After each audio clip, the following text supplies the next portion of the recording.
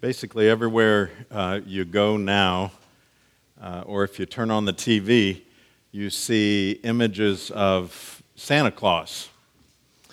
I've noticed this morning as I came in, and even along our road here, we have them. And those images, of course, are based upon Clement Moore's view of St. Nicholas and from the night before Christmas. And so that's what a lot of people picture. Tuesday is actually St. Nicholas Day. Now, I'm not telling you that for you to start celebrating. We don't celebrate saints' days, okay? Just noting that. And yet, there is a story about Nicholas that I just simply must share with you. A lot of folks don't know that Nicholas was actually a bishop in the church, and he was in the city of Myra, which is in modern-day Turkey. And he was called to a council meeting of bishops. Now, that was a pretty big deal. Traveling wasn't that easy, and so they called for a reason these bishops, and 300 of them came. Now, that's like our, it's smaller than our General Assembly, but let's just say in that day and age it would be more important than our General Assembly that took place back then. In the course of the meeting, Nicholas, there was a debate going on. And Nicholas was listening to somebody in this debate, and he got so upset that he got up in front of these 300 bishops, and he walked across the assembly room where they were meeting, and he slapped this guy across the face. I love that story. Now, you'll find out why later. That's right, he clocked him. Now, he got in trouble, and he was sorry. That was his response. But I got to tell you, as I read it, he went up a few notches in my hero book. That's the kind of Santa that, we want to follow. Now, just put that on the side burner for now. You're wondering, why does this thrill him so much? Just put it on the side burner for now. The verse that we have been using as our overall umbrella verse for our Advent season that started last week is 2 Corinthians 8:9. For you know the grace of our Lord Jesus Christ, that though he was rich, yet for your sake he became poor, so that you by his poverty might become rich.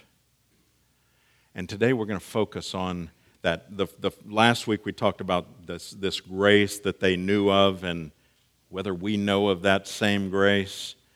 And today we're going to focus on that second phrase, though he was rich. Next week we're going to be talking about the incarnation, which is it's one of my favorite doctrines of all. That's God becoming flesh.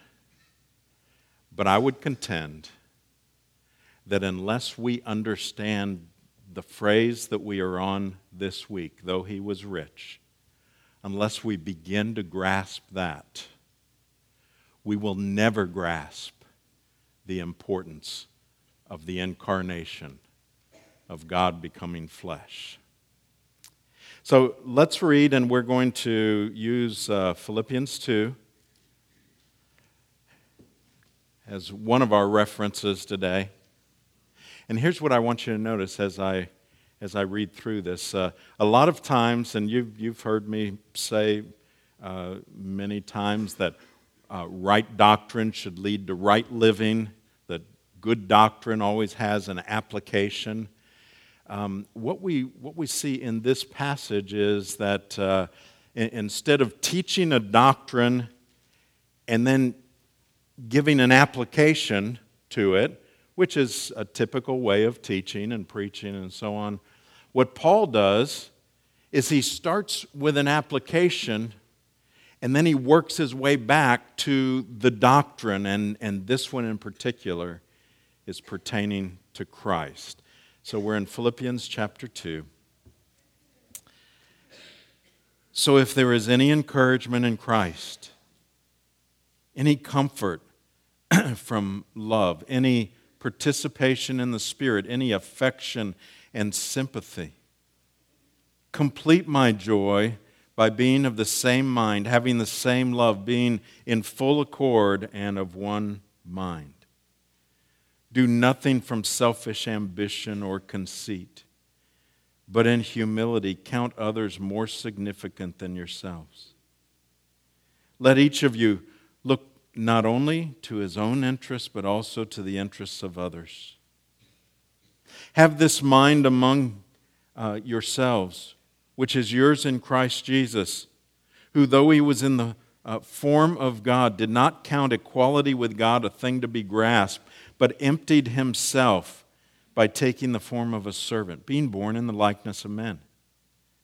And being found in human form, he humbled himself by becoming obedient to the point of death, even death on a cross. Therefore, God has highly exalted him and bestowed on him the name that is above every name, so that at the name of Jesus every knee should bow in heaven and on earth and under the earth, and every tongue confess that Jesus Christ is Lord, to the glory of God the Father. This is the word of the Lord. Thanks be to God. Let's bow together.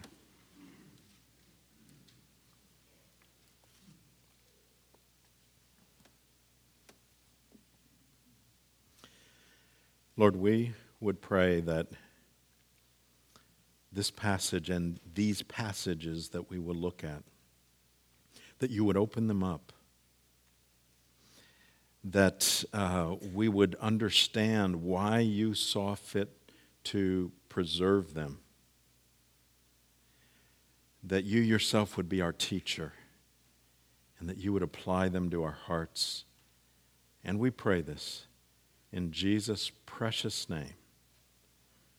Amen.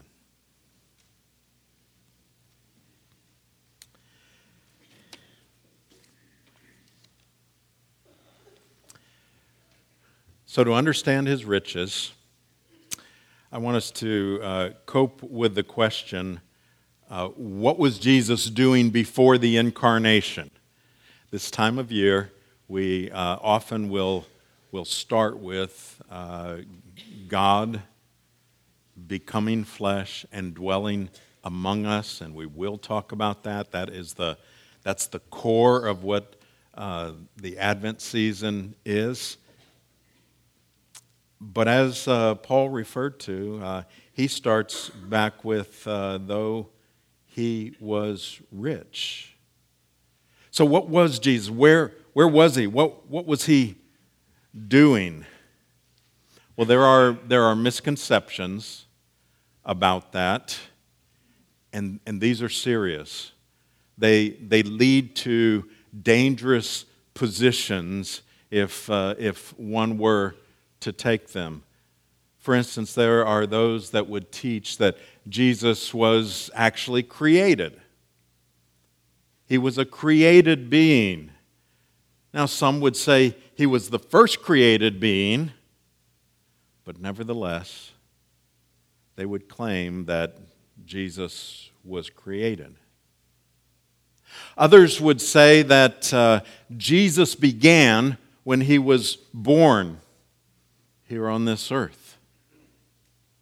Makes sense from a human perspective,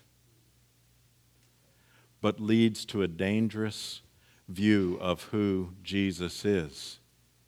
And that position is taken specifically to undercut the fact that he possessed all riches.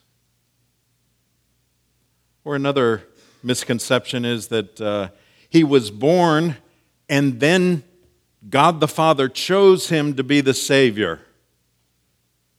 And then he was, after he completed his work, he was then rewarded. Now, you will find those misconceptions all over the place. You will find them in churches that don't preach from the Bible or don't use the Bible. But you will also find them prevalent among cults. And so here's something you can remember and you can take with you. If you're ever wondering when you talk with someone whether they are in a cult, in other words, not in Christianity, even though they're talking about Jesus, even though they may be using some of the very same words that we use, and you're wondering, but there seems like there's something off here, and you're wondering whether it is actually a cult, talk to them about the nature of Christ, and it will come out. That's where you will see them take a right or a left turn away from what the Bible says. We'll actually mention one earlier. But those are some of the misconceptions. So let's not spend our time on that, but instead see what the biblical view of what Jesus was doing before the incarnation. Now, let me just throw out a term here, and it will make sense. If you're not familiar with the incarnation, we're going to be going into it next week, but just remember, God becomes flesh. That's the incarnation. And so what we're going to talk about today is not what he did after, but his pre-incarnate activities before the incarnation. Where was he? What was he doing in eternity? Now, one of the things we need to cope with right up front is what I think is an important clarification.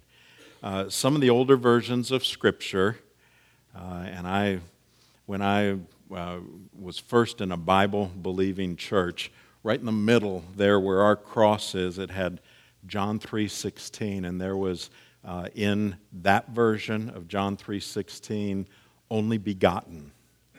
The phrase only begotten.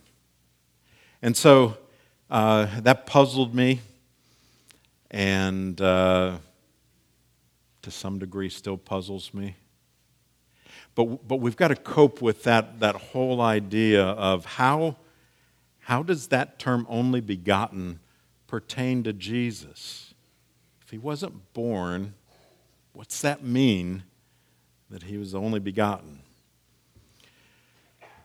There was a 4th century bishop named Arius, and he was doing some teaching about Jesus. And because of the teaching he was doing, there was some controversy. There were many that were saying, what you're teaching isn't really accurate. And so a council was called.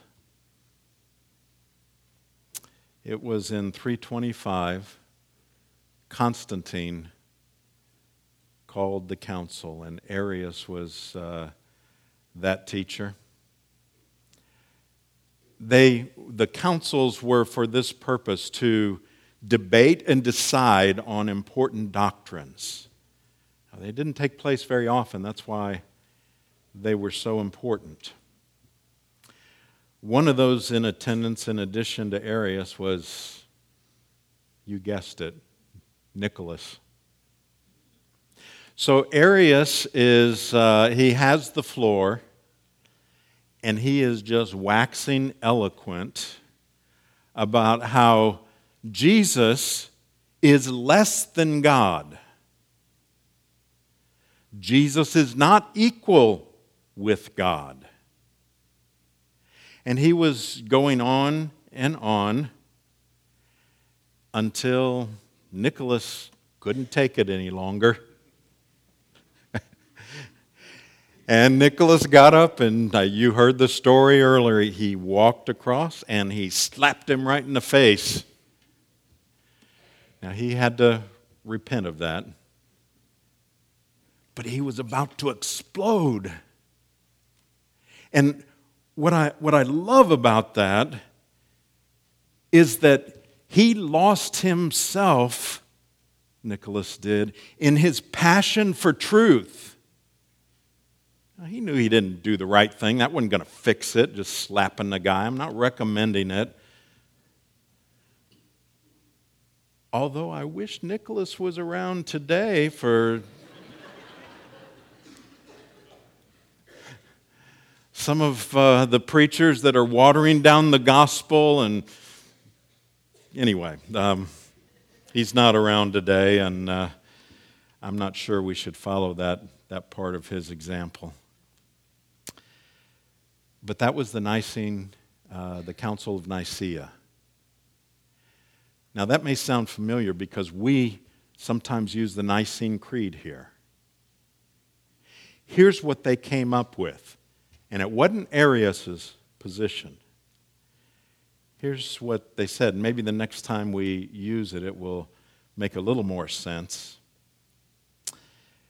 We believe in one Lord Jesus Christ, the only begotten Son of God, begotten of the Father before all worlds, God of God, light of light, very God of very God, begotten, not made, being of one substance with the Father.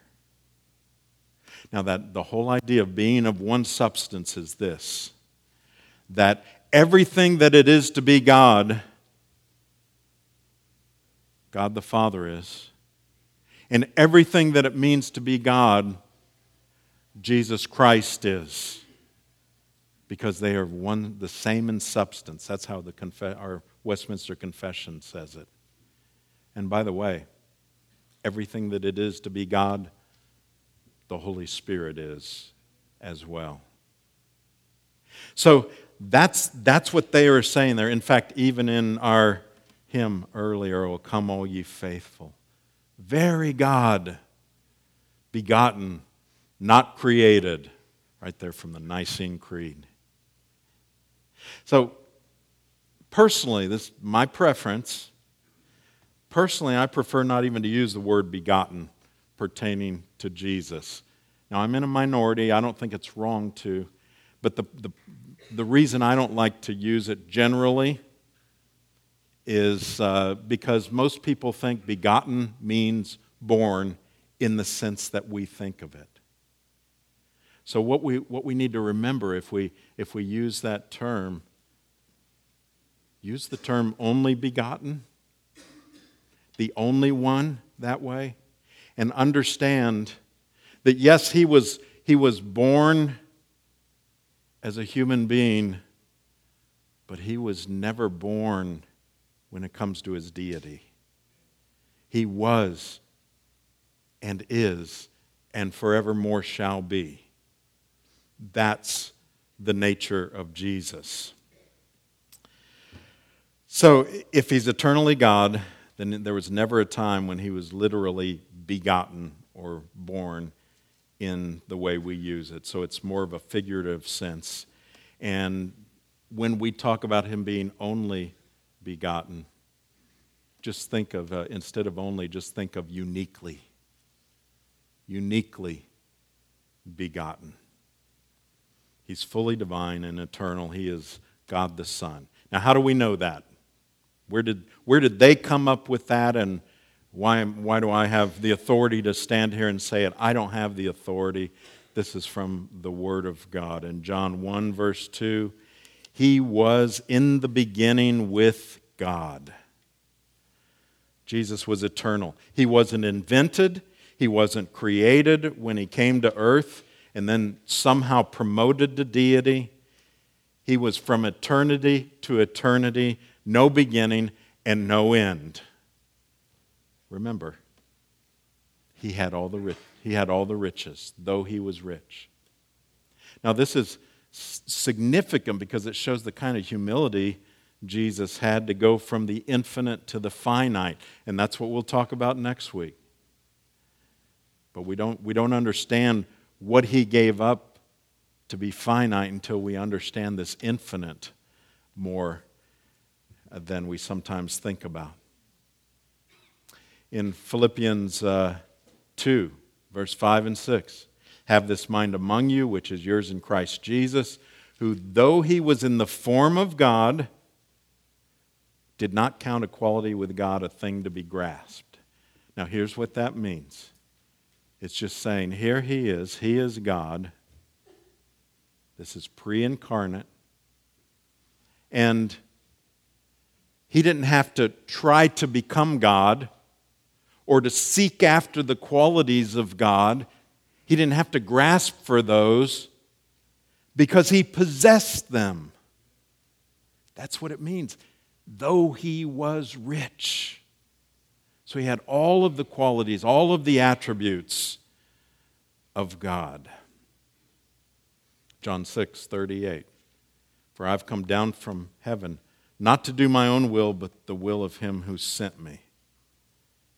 He was born here on this earth, but where was he before? He came down from heaven, veiled in flesh. The Godhead, see? Hail the incarnate deity. So what was he doing? What were his activities?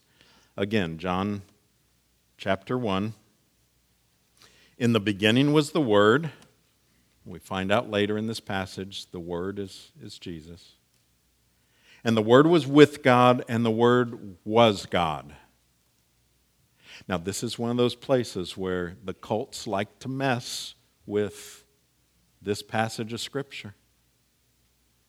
And here's what some of them say. In the beginning was the Word, and the Word was with God, and the Word was a God. One little word, a God, instead of, in other words, one among many, instead of he was God. So be very careful on these key passages. He was in the beginning with God. All things, here's what he was doing, were made through him, and without him was not anything made that was made. He made all things. He was the creator. Now, I don't think we think of that a lot of times. I think we think, well, the Father was the creator, the Son came as the Redeemer, the Holy Spirit empowers to carry out the mission. He indwells. All those are true. But here's what we need to understand with it. Yes, the Father's the creator, but the Scripture makes it very clear Jesus is the creator as well. Colossians 1, verse 16. For by him all things were created in heaven and on earth, visible and invisible. Whether thrones or dominions or rulers or authorities, all things were created through him and for him. And that's talking about Jesus. So when we talk about him, we can never talk about him as being created because he is the creator and he is the sustainer of the universe. He had, when we talk about the attributes, he had the three omnis: omnipotent, all power; omniscient, all-knowing; and omnipresent, present everywhere. Now, that last one, he possessed, but it changed when he became incarnate. He was present where the body the Father gave to him was.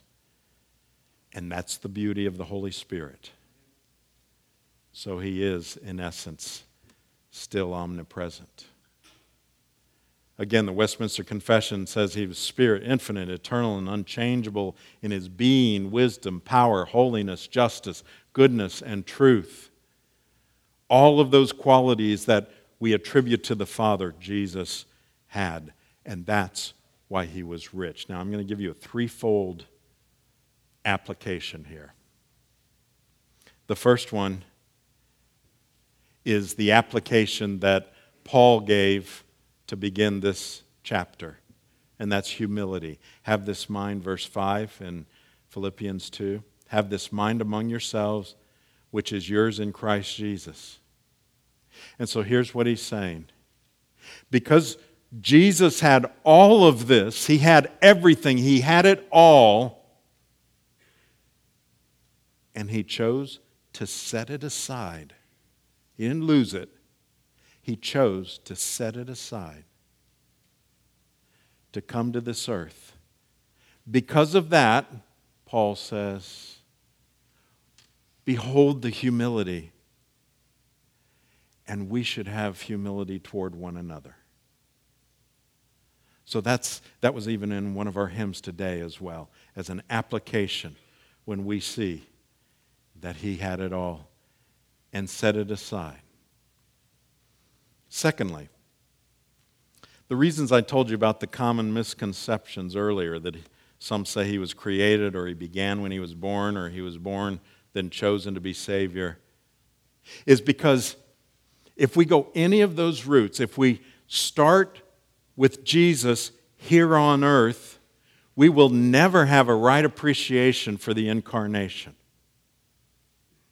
Unless we recognize that he possessed all riches, and this isn't talking about money, it's everything. It is the universe, and it is the power to create and then sustain the universe. Unless we recognize he had that, we'll never understand how long of a trip it was for him to dwell in the flesh, which we'll focus on. You see why Bishop Nicholas got so upset at Arius? We cannot compromise this doctrine, not one bit. Because if we do, we will take the very heart out of who Jesus is and remove his ability to save. We can't do that. We cannot. Sometimes people joke about saying, I really like the baby Jesus. In fact, I think I like the baby Jesus better than the grown-up Jesus. That was in a movie. I'm not going to tell you what movie because you don't want to see it. And I'm shocked that any of you recognize that too.